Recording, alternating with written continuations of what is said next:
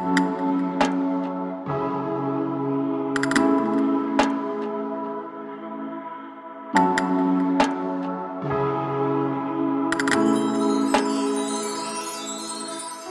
welcome back to Curated Culture Chats with Dr. Lacey C. Robbins of Robbins Nest Consulting. As a reminder, we have been delving deep here with our special guest, Jess Sunier of FitPower MKE, and she has brought her guest on today, Tori O'Neill. This is the second in a three-part series. The first part, we were talking all about representation and why does representation matter. But today, we want to delve a little bit deeper into a relatively new concept known as neurodiversity. So for those of you who may not know, I have both a master's degree and a doctorate degree in leadership, and my doctoral research was in relationship to neuroscience. So this topic is really true to my heart today. So thank you, Jess, for bringing this and lifting this. So for those of you who may not know, but neurodiversity, for definition's sake, refers to a variation in the human brain regarding sociability, learning attention, mood, and other mental functions in a non-pathological sense. So it's a term that was coined by a sociologist, Judy Singer, and it's now becoming pretty popular. It was coined in 1998, but I feel like now is when we're starting to hear it more. And some people would even argue that there is a neurodiversity movement that's happening. And so, Jess, when you're thinking about neurodiversity, so welcome back to the table, first and foremost. And when you're thinking about neurodiversity and knocking down walls, what's some of the things that you maybe have experienced? Do you consider yourself neurodiverse? Or Tori, do you consider yourself neurodiverse? I personally do not consider myself neurodiverse. I would consider myself neurotypical. Like there's nothing that stands out to me that leans heavily in any direction. I see myself having traits of many neurodiverse actions and thoughts out there, but nothing that stops or halts or hinders how I go throughout the world. So I would consider myself more neurotypical. Tori? I will be honest, I'm new to the concept of neurodiversity and what all it entails, but I am someone who I guess I am neurodiverse, but I'm someone who I have general anxiety disorder. I do have general depression and I have compulsive thoughts. So there's part of me developing into myself was realizing how much having these disorders have driven my actions. So I guess I do have to consider myself neurodiverse. Okay. So part of this movement really is wanting people to see like individuals such as you described yourself, Tori, folks with autism spectrum disorder, any other cognitive or neurological impairments, simply as people. So I love the quote by Basquiat, the artist Basquiat, who said, "I'm not a Black artist. I'm an artist who happens to be Black." And I'm almost wondering if there is opportunity to bring that same sort of mindset, that same sort of power to this movement as well. Now, Jess, I know you mentioned, having FitPower MKE, you've been very intentional in creating this welcoming space, really being a leader as far as the Milwaukee community is concerned, dare I say now regionally, in creating this space. What are some things that you've done to ensure this is happening in your gym? The very first thing that I've been doing, and this is something that I've been diving into, I would say within the last year, because when we're talking about inclusivity, we can't ignore intersectionality, which just says that people have many multiple different overlapping identities. Like you're not just a woman, you are not just Black, you are not just one thing. There's a lot of overlap. And when it comes to the gym and when it comes with me learning these things, I am very much in a learning and listening stage right now. There are things that I have learned a lot about. When it comes to neurodiversity, there's not a lot out there right now. When I've done my research, and it's been very disheartening because I don't like the idea of working 9 to 5 for the man. Like, I'm not about that life. I have a finite amount of time. So that is one of my top values. And a lot of the stuff that I see that's out there when you do your research, when you look at, or when you talk to people who are not neurodiverse, is how can so this is where diversity comes in for me, where diversity in a workplace, To me, that means you're just trying to check off some boxes. I got my Black person, I got Mhm. my autistic person, I got my woman, I got my gay person. Like it's my checkbox. Yes. And that feels very superficial to me. It feels very top layer. Yeah, well, that's what superficial means. It just feels like you just scratch some grime off the countertop and nope, I got my checklist. The research that I've seen out there is how can we make these people into a cog that we can put into the machine to make our company work? And we can say that we checked off this box too. And it's very disheartening. And I don't like that because I am very interested in how am I creating spaces where these people feel safe, where they don't have to mask, where they don't have to put on a show, use that mental energy to just try to get through the world as a neurotypical person would. So as I'm learning, I'm realizing once again, we're trying to flip a script. And in order to do this, I have actually reached out to people who are more neurodiverse to come in and speak to my coaches and train my coaches and do these things. So I'm starting to branch out in that direction. So once again, you are creating safe spaces, essentially. Trying, yeah. And continuing to be a leader in this. Have you experienced resistance in trying to do this, either from the participants themselves or other people? Not resistance. I wouldn't call it resistance. I don't think people even recognize it yet because people who are neurodiverse are so good at masking because they've had to do it their whole life. So when you say masking, describe exactly what that means. Maybe, Tori, what does that mean when someone says you're masking? I know what it means from an outside perspective, but yeah, I think, Tori, you would have a personal perspective of that. Yeah. It's funny because it can kind of work on two layers. You can be masking from yourself and masking from other people. I definitely masked from myself for years because, again, mental health is something that we don't really talk about in the Black community. Things that you go through, you're just supposed to get over it. Everyone has a hard life. You'll be fine. So some of the things that I noticed I was struggling with, I equated to I simply was not strong enough to overcome it, and I needed to work harder to do that. I never thought that there was a mental reason behind what was wrong with me until last year, where I was forced to be in a situation where it was just me. I didn't have any of my other distractions that I normally have to help fill my head or to distract me. I had nothing but time to sit and think. And what I realized is I had years where I just packed my schedule to avoid addressing the topic. So it's a sense of denial, really, that I was doing. And once I realized that something was wrong, then I kind of became that second stage of masking to my friends and family because I didn't want anyone to worry about me. I didn't want anyone to be concerned about me. I honestly just didn't want anyone knowing my business because I figured it was a very private thing that I could handle myself. And by inviting more people into that goes back to me having issues with people feeling like they have agency over my body. I felt like by inviting other people inside my head, I was allowing them to comment on the struggles that I have.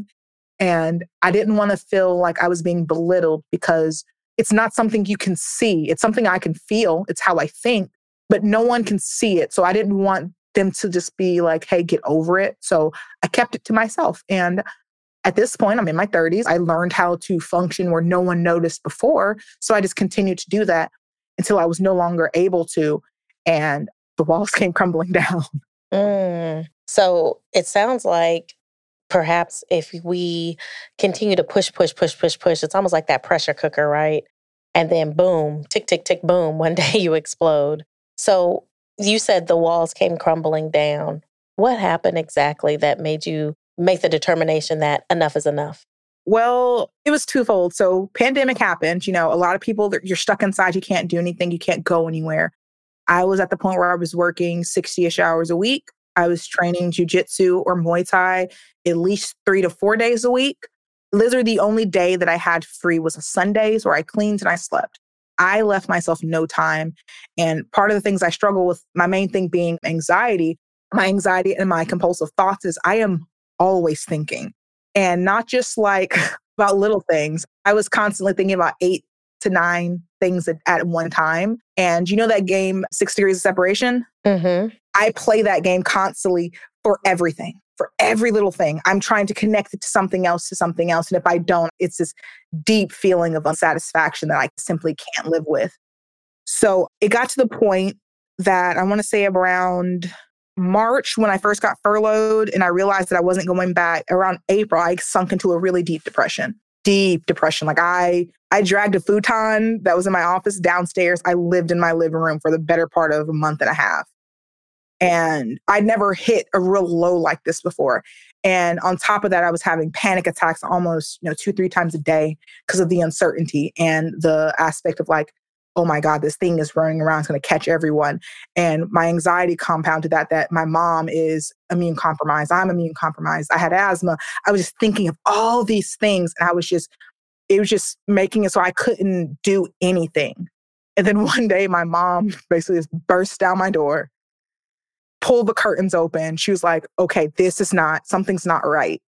And my younger sister is the one who told her, like, you need to go check on Tori because something's not right. Tori doesn't do this. And I put on a face like everything was fine. And it wasn't as easy for me to put the mask back on once I saw that what was underneath, what I saw I was burying. So once it came to the point where I could no longer deny it anymore to myself, it's like if I can't trick myself, I can't trick other people. So I had to seek help. So that's what caused me to go to a therapist and eventually a psychiatrist. Despite my best efforts, and it's still hard for me to say, it was not something I could just do on my own. It required medical intervention at that point. So how do you respond, though? Because even though this is a relatively new concept, people with ADHD, autism spectrum disorder, Down syndrome, differently abled, this has been around for a long time. So how do you respond when they're like, well, you just need to get over it? It's just all in your head. Well, it is in my head. Well, when I try to explain, and like I said, like my mom, she's from the old school. She's from Kentucky. She doesn't understand. She didn't understand to the extent when I told her that I have anxiety. Because she's like, well, I was a single mom. I have anxiety. I have depression. I have all of this. I was like, yeah, but yours, you can function. And my younger sister, she won't mind either. Me and my sister both have similar disorders, but they manifest in very, very different ways. So I was always looking at my younger sister and being like, oh, I don't have that. So clearly I'm fine. But she was always looking at me like, oh, she's not acting like me. So clearly Tori's fine. So when it got to the point, like I always think of like explaining it to my mother. I was talking to her. I was like, do you have any idea what my general day is like? Like just if everything is going fine, I'm having my good days. Do you have any idea what my good days are like? And she was like, they're good. It's like my good days are terrible. My good days are filled with dread. My good days are good because I was able to do all of the small things that I felt like I had to do for my day to continue to be successful. I had to go to the gym and work out for 3-4 hours straight. I had to go and, I had to not eat as much because I would think about like, oh, if I'm not eating as much, it's going to affect my performance, it's going to affect my body and where I get on the scale. That's not good. I had this very linear way of thinking, but it was such a long line. I had to go down this list and check it. And if I didn't, I'd have a bad day. And that's when the depression would hit in. So I would bring up occasions where my mom did see me really freak out. I was like, do you remember in college where I freaked out about my exam? It's like, oh yeah, I was blown away. It's like, yeah, I do that every day. That's just the one time I wasn't able to keep it internal. So I'm like, just think of that, but think of that constantly over and over and over again. This overwhelming feel of dread and of just being afraid to do anything because it might mess up everything else that you've accomplished, not just in that day, but for your entire life. It's such an exhausting, tiring process. And I was like, you know me. I don't talk about things that are wrong with me. And I am telling you, like, this is something that's really wrong with me. Do you think I would bring this up to you? I'd keep it to myself. I'd take it to the grave if I could. And I'm telling you, I can't do it. So just like really sit and think about Tori and think about like, why am I bringing this up now if it wasn't like a critical point in my life? For sure. So many things are going through my brain right now. Just first off, I want to say thank you for your transparency, Tori, and being able to share, because I think just listening could help empower someone else to also want to share. Kudos to Mama O'Neill, because she could see that something was going on. Your sister could see something was going on. And the fact that she took the time to listen. Now, these people are close to you. They're in your family. They, have a relationship with you. What about, and, maybe this is something you want to speak to, Jess, those people who it's not your family. How do we create a space, or how do we respond so that they can be more comfortable to express even how Tori was just sharing with us. I mean, just pulling back the curtain literally and sharing with us, this is what my day is like. Yeah. So this is something that it's like my next step. It's what we're starting to put into the paperwork now. And like I said previously, you have to say it out loud. When it comes to Fit Power, I don't have any signs. Like I don't have any signs outside my gym. Everything is word of mouth, which is really nice because that means just people don't know what's there, so they don't come walking in off the street to ask me what's going on. But people, when word gets out, you're like, hey, go to Fit Power, go see Jess. You can trust Jess. And I hold that somebody gave that to me, that trust. And it was like, okay, so I do my best to really nurture it and hold it high and make sure that this is something that, like, yes, when you come to me, you can trust me. So they approach me with, I have these things. Here is how I respond. Here is how I react. And usually, not always. And I don't expect everyone to just be like, here's my life. But if you do, know that I'm listening first. And sometimes it takes me a minute to process and respond in a way that maybe I typically wouldn't respond to this. Well, I know how I would respond to this situation. This is not that situation. So the first thing is them coming to me about it. It's being said out loud, putting it into, I just asked my sister helped me write my SOPs. And SOPs, for people who may not know, standard operating procedures, which I did not know until like 3 months ago because it's just been me. So I'm like, what's an SOP? Oh yeah, that makes sense. Because I have people that work for me now. Right. So I just recently asked her, I was like, in the next few months, I'm going to need help creating this language and putting it into our SOPs, into our job descriptions, into everything. Because if the language is there, language is such a connecting thing for us as humans. So if the language is there, then we can start to talk about it. And if you don't understand it, then we can start to put it out there. So what's going on right now is we're updating our FAQs. I'm not going to tell my group, this person has this, and we need to be aware, like, oh, that's privacy violation. Well, yeah, one, that's a privacy violation. And two, oh, that's just rude. Yeah. It's cringy and it's gross. So I'm putting things into my FAQs. I experienced this. May I wear headphones? May I stim? They need something for outside stimulation. Like the sensory. Sensory stimulation. So like, may I have these things? May I have a quiet space? May I do this? So like, I'm actually thinking right now, I have a room, which is my office, but I have a home office.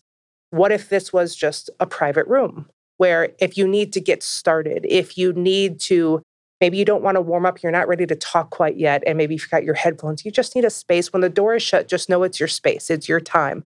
So these are things I'm starting to think about in the gym, and that's also why I'm bringing in neurodiverse educators to talk to my coaches, because I can't educate them when I am neurotypical. So I need, and for the record, for everybody out there, pay these people. Like, you better pay these people exactly what they ask for, exactly what they're worth. Don't ask for a discount. Don't ask for free education. It's a pet peeve of mine. No, that's good. No, that's a good reminder for people. Yeah, just like, this is a lot of work. So I'm paying these people to come in and educate my coaches on language to use. Maybe like it gives them a platform to ask questions that they may be uncomfortable asking, questions I can't answer. And it's all worth it. If one more person feels like they have a space, it was 100% worth it, because these spaces aren't out there in a way where you know that you can walk into a gym for the most part and be like, this is fine. I'm fine here. Just imagine like not having any space to do that in. It would feel very secluded. It would feel very isolating, lonely, isolating. Yes. So I'm just trying to let people know that they don't have to feel so isolated, and they can get strong at the same time, and they can choose if they want to interact with people or not interact with people. And people aren't going to be like, what's wrong with you? All right. Yeah. So with this new movement that's happening, one of the things you mentioned when we first started chatting today is this checkbox mentality that certain spaces have, right? Is there a way that we can then perhaps bring a level of accountability to spaces? Is that possible? And if so, how do we do that so that we can move away from this checkbox, check, check, check? So that's going to be hard. because white people, that's the easiest way I know how to say that, because I'm working on something with Tori. It's called the Everybody Collective. It's a new adventure we're going down. And I know that this is something, Tori doesn't know this yet because I haven't told her about this, but I know that this is something where I'm going to have to pass the torch. It is, I cannot represent what the Everybody Collective is going to try to do. Now, put a pin there. The Everybody Collective was birthed from your Everybody Pulls movement. Is that correct? Yes. Oh, sorry. Yes, it was. So Everybody Pulls was in response to trans athletes not being able to share the platform in powerlifting. And there's other organizations out there. I should plug Pull for Pride. It's a bigger one that goes on. And when I created Everybody Pulls, like I didn't know about Pull for Pride yet. But that's okay because, hey, we need more things like this. Absolutely. Yes. That's how you bring awareness, right? Yes. Mm-hmm. And our first year, we raised about $7,000. The very first year we did it. The very first year. Yeah. Now let that sink in about creating awareness. That was the first year. Yeah, with only 10 participants, I think. Wow. Yeah. This year, it was supposed to be in 2020, but it was in 2021. We choose a charity within Milwaukee. We chose Black Space Milwaukee. It provides free mental health care and group therapy for the Black and Brown community within Milwaukee. And we raised $14,500. That's awesome. Number 2. Right. So you literally doubled what you did in 1 year's time, in basically. In a pandemic. We got to make sure we add the pandemic piece into it. 4 months' time. We did it in 4 months. Last time we had a year, I am going to be like, look, we did this in 4 months. Yes, you need to toot, toot, beep, beep your own horn. Yeah. That was a lot of work, and a lot of people came forth, and it was this is why I say that some things just need to be passed on. It was held on Juneteenth. So it was uncomfortable for me, I will say that, because I felt like I was invading something. But honestly, the Black community just kind of rallied and was like, no, this is awesome. And we're raising a lot of money. And we promoted a lot of Black businesses during the fundraiser event. And so next year we're doing Black Space Milwaukee again, and we're shooting for $100,000. So yeah, we're going for it. Because why not? We got nothing to lose. They're just getting all this money. It's good. This is good for them. So the Everybody Collective came off of that. And it's meant to provide wellness and fitness opportunities and strength opportunities and jiu-jitsu opportunities and just all these things to marginalized communities. And I am focusing on the Black community and the trans community and the Black and trans community. Like those are the focus points, because I do feel this way. If our country isn't doing enough to act on reparations, to build up the people that deserve to be built up and heard, then as a white woman who has a platform, like I have to start it, but then I know I need to pass it. And that feels very good. Yeah. Well, I think it's a great example of using your voice and your power. Like you've identified, they may be more likely to listen because of being a white woman, right? And then also realizing too, that as you continue to move in these spaces, it is an opportunity to be a door opener. It's no different than if we think back to some of these protests around, for instance, George Floyd's murder. The fact that we still don't have any charges for Breonna Taylor's murder. And that just blows my mind, but I won't bunny trail down there. But the fact that we've seen in these protests where white women will stand and use their own bodies as like a shield between officers, between other individuals to protect Black and Brown individuals who are behind them who are also protesting, right? So one, kudos to you for even taking that on. And then really also seeing a need and listening. Because I think you have to think a lot about how do I not turn it into tokenism as well. And white saviorship and all this stuff, which is, they're all terms I'm very aware of. And because, again, language, when you become aware of these things, you know where to steer the ship. Yes. Yeah. That's good. And that's kind of with the neurodivergency within like a gym space. It's, you know what? Maybe the first thing we need to do is I need to hire somebody to educate us as a coach. And then we can gently or introduce these words to our members who may not know. Because I have people who are in their 80s all the way down to age 8. Wow. Now, the kids, they know way more than me. Yeah. I am so excited for this next generation of kids. Gen Z, this next generations are savages. Oh, they are. Right. They don't care. Right. They're going down. They're very welcoming and embracive of everyone. Yes. Mhm. And, I think it speaks to how cultures and people continue to evolve. There is a sense of evolution that happens, right? And these are also children who grew up with kids in their class who ADHD, that full inclusion, children who may have been having Downs or autism, and they had an assistant next to them. There was no longer the pull out, right? Mhm. Learning disabled, however the term that you may want to call it, they had that additional ring of support. So I'm curious then, as this continues to evolve, as neurodiversity this movement continues to make its way to the forefront, what can Joe Q Public, what can he or she do to also, dare I say, partner with you to bring this to the forefront? Because we're talking about gym spaces here, but gym spaces aren't the only spaces that we need to be having this conversation. I think it's very similar to being an ally. If, like myself, as somebody who's neurotypical, I can be a voice. I can correct other people. Either that word is outdated. That's a big one. It's usually with the older generations, like it is, and that's okay. Like my brother has Crohn's, but I remember my grandpa, who's a doctor, was like, no, that's not a thing.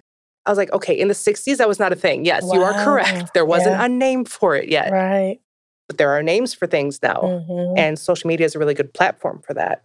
So yeah, it's directing people to certain social media platforms. And that's where, honestly, I would direct people the most, because that's where all the information is. Because people who are neurodiverse, they're using their platforms to speak. One that I did want to kind of plug was Trauma Geek. And she also has a Patreon. So I think that's on Instagram if you want to look up Trauma Geek. And just kind of type in hashtag neurodiverse and, these things. And you're going to find a lot of very informative pages out there of people who are neurodiverse. They're talking about it. So yeah, like for me, it's being an ally and stepping back when it's not my turn to talk. And really starting that self-education that Tori was mentioning in episode 1, right? So, Tori, what is something that you think people should be warned about? If I decide, all right, I'm going to have this conversation and Tori's going to tell me everything what it means to be in this space. Like, what should they be warned about? They should be warned that that person might not want to tell you everything right then and there. We're talking about things that it really depends. For certain people identify with different things. So for someone like myself, I have certain factors that I very much say are identifying factors in Tori. I don't think I've ever really thought of my mental health as a defining factor to me. I have no problem speaking about it, talking about my experience in it, but it's something I'm still growing comfortable in. So I think one of the things we have to understand is just because we are ready to listen doesn't necessarily mean that people are ready to talk. So you should go into the conversation hoping, that someone wants to be open, but don't push them to divulge everything. It goes back to my other statement, like there are multiple channels in which you can learn, and don't put all of your eggs in this one person to be your master teacher. Mm-hmm. I'm thinking about, for example, Naomi Osaka, who's the Japanese professional tennis player. She's actually Japanese and I believe Haitian, and ranked number 1, all these things. And it was like, this is too much for me. I'm going to take a step back for my mental health, right? I'm thinking about Simone Biles, who similar situation, not performing my best because I've got to protect my mental health, right? I'm going to take a step back. These 2 women were both really, like, dare I say, castigated for making the decision to protect themselves. Kudos to them for not, quote, folding. But why do you think society responded that way? Either one of you. We're an individualistic, pull yourself up by your bootstraps society. That's been proven in the pandemic. Also, athletes, I do think especially Black athletes or athletes of color, it's perform for me. You're not performing for me. Therefore, I'm going to get angry. So that's from a very big, broad paintbrush view. That's how I see it. Tori? It goes back to the whole thing that people feel like they have a right to public figures. They feel like because they are giving their dollar, like Jess said, it's perform for me, do for me. Don't you know I pay your salary type thing? It blows my mind because at the end of the day, their decision does not impact them in any way because besides every 4 years, how often are people really watching women's gymnastics?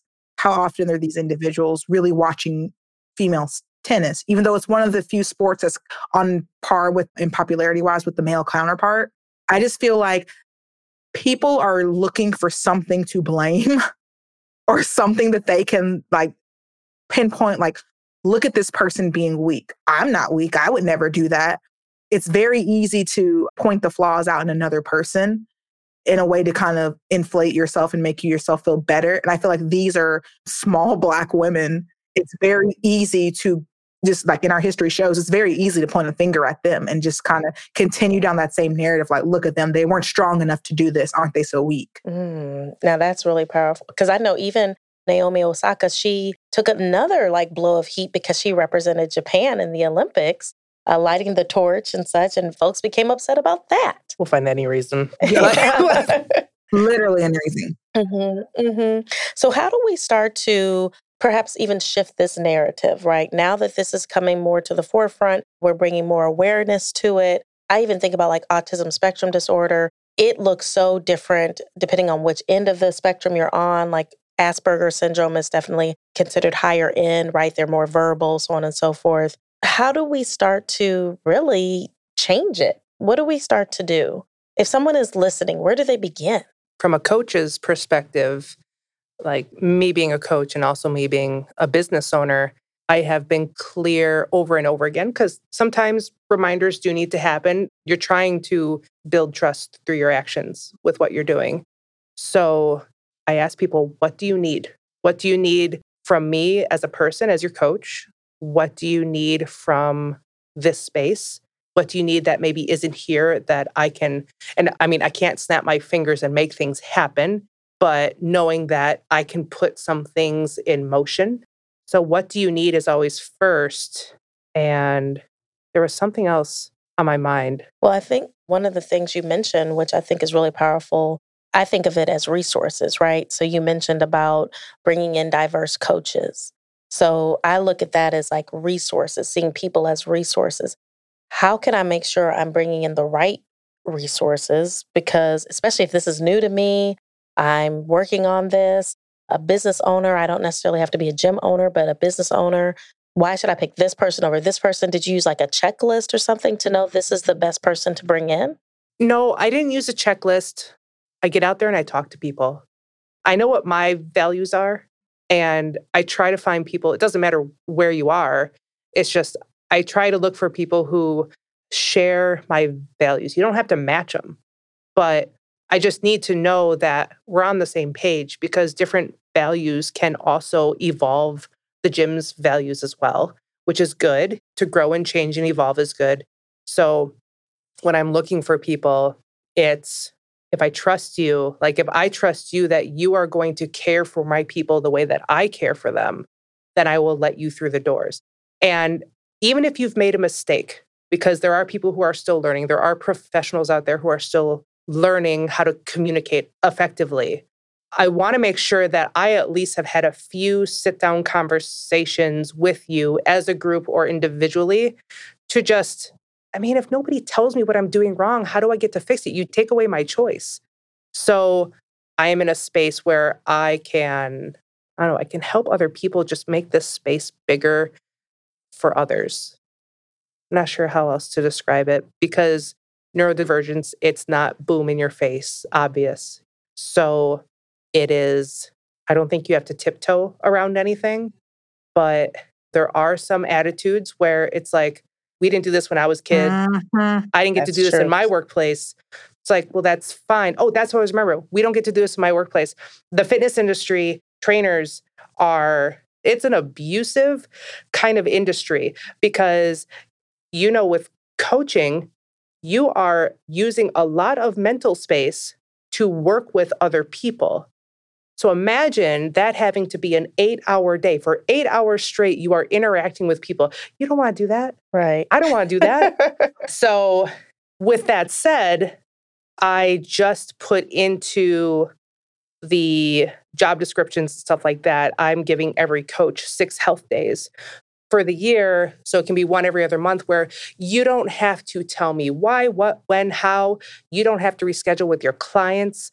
It is built in to what they're paying and to their description of what they're doing, that you can just be like, I can't come in today. I need a break.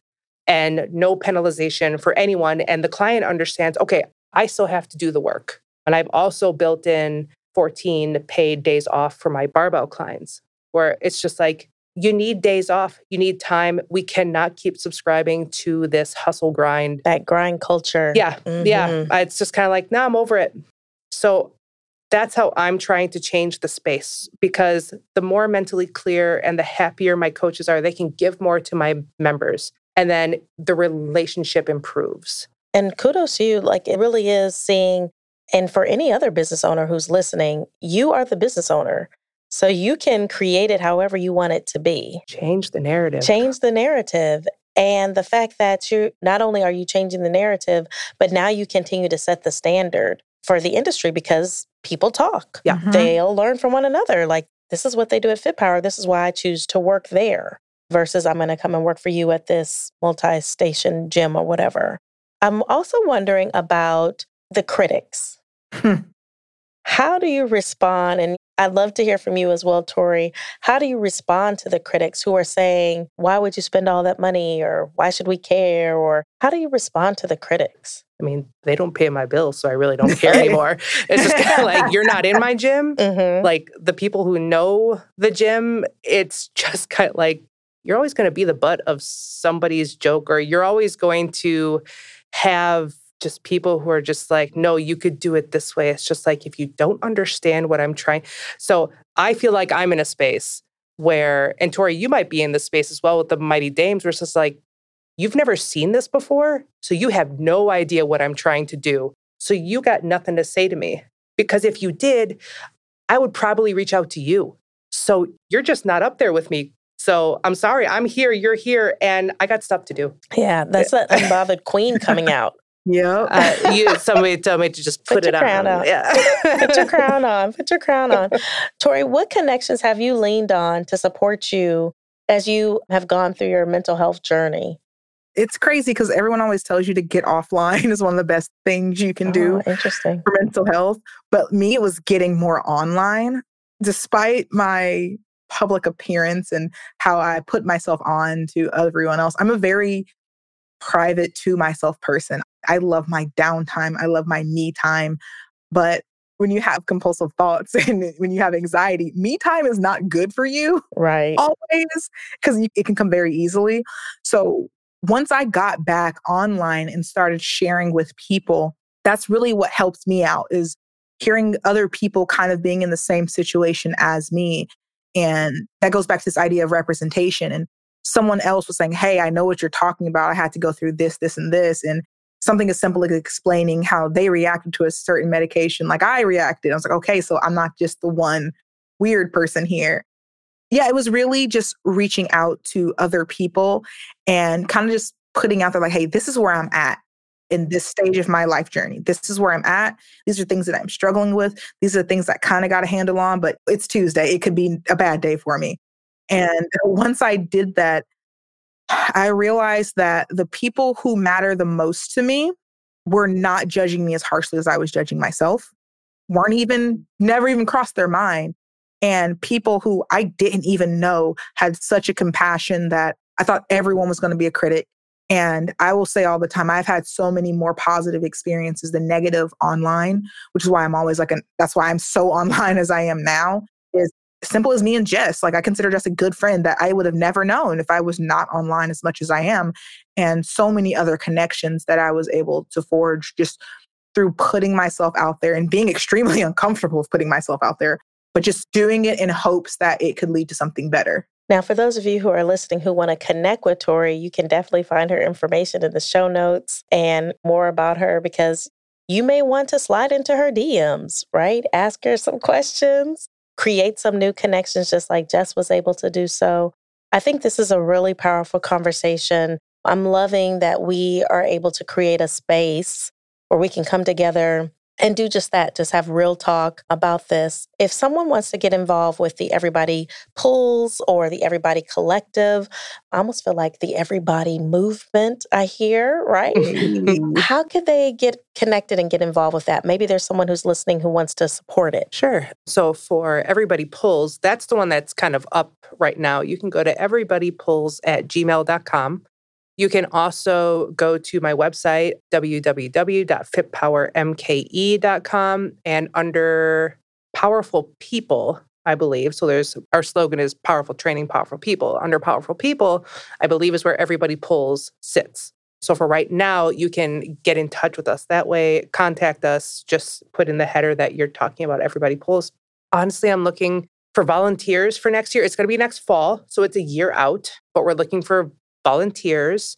We're looking for people to participate because we had people from Indianapolis, people from Pennsylvania, and people from Vegas compete because we put up a virtual platform for anyone who wanted to compete. And yeah, we raise money per pound that you lift. So it's all done online. People can donate 5 cents per pound that you lift and they'll pay you like $50 or whatever it's worth. But yeah, just reach out to us. And we're also Everybody Pulls MKE on Instagram. Nice. But the Everybody Collective is still in its infancy stages. So we're working on building that. But what we do have right now at FitPower, every other Saturday, Dr. Mike Branda, he's a physical therapist.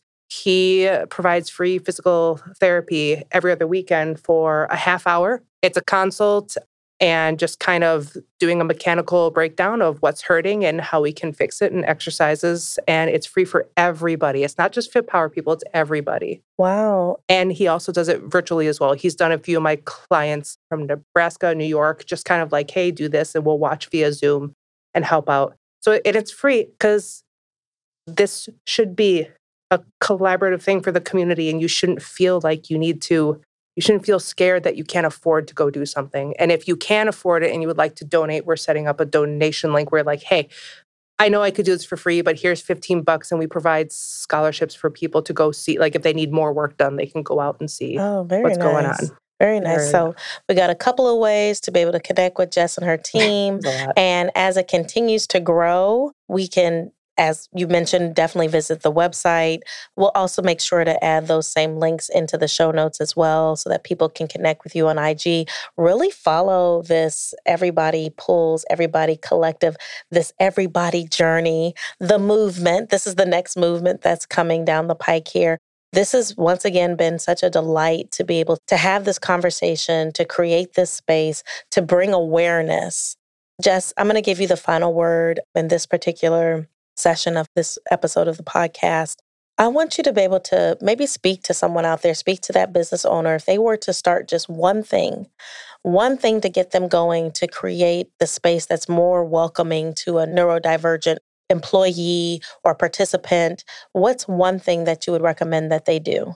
I think it should be part of the interview with a client.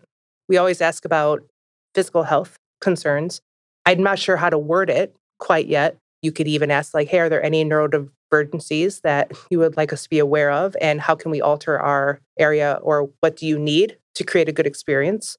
And I think if it's part of just the conversation, like, oh, yes, of course, we just talk about this in the consultation part, then it's kind of the same thing as pronouns. There are still people who are surprised when I ask them what their pronouns are. They're like, oh, yeah, she, her. If you're just like, are there any neurodivergencies that you would like me to be aware of so that I can make sure that the space is inviting to you? I think that would be a good first step. Okay, great. So again, starting the conversation. Talk about it. Wow. Thank you, Jess. Thank you, Tori. This has been amazing. Once again, ladies and gentlemen, we are cultivating an authentic, trustworthy, and compelling narrative for us as leaders, because it's so vital that we continue to have these conversations that we get a little uncomfortable. Because these diversity, equity, and inclusion conversations, guess what? They're important. They're not going anywhere. And this is really helping all of us to address and recognize our biases and our blind spots so that we can do something about it, and so that we can continue to ignite a commitment to new ideas. I want to say thank you again for being a part of this conversation, and we will see you in our next and final episode.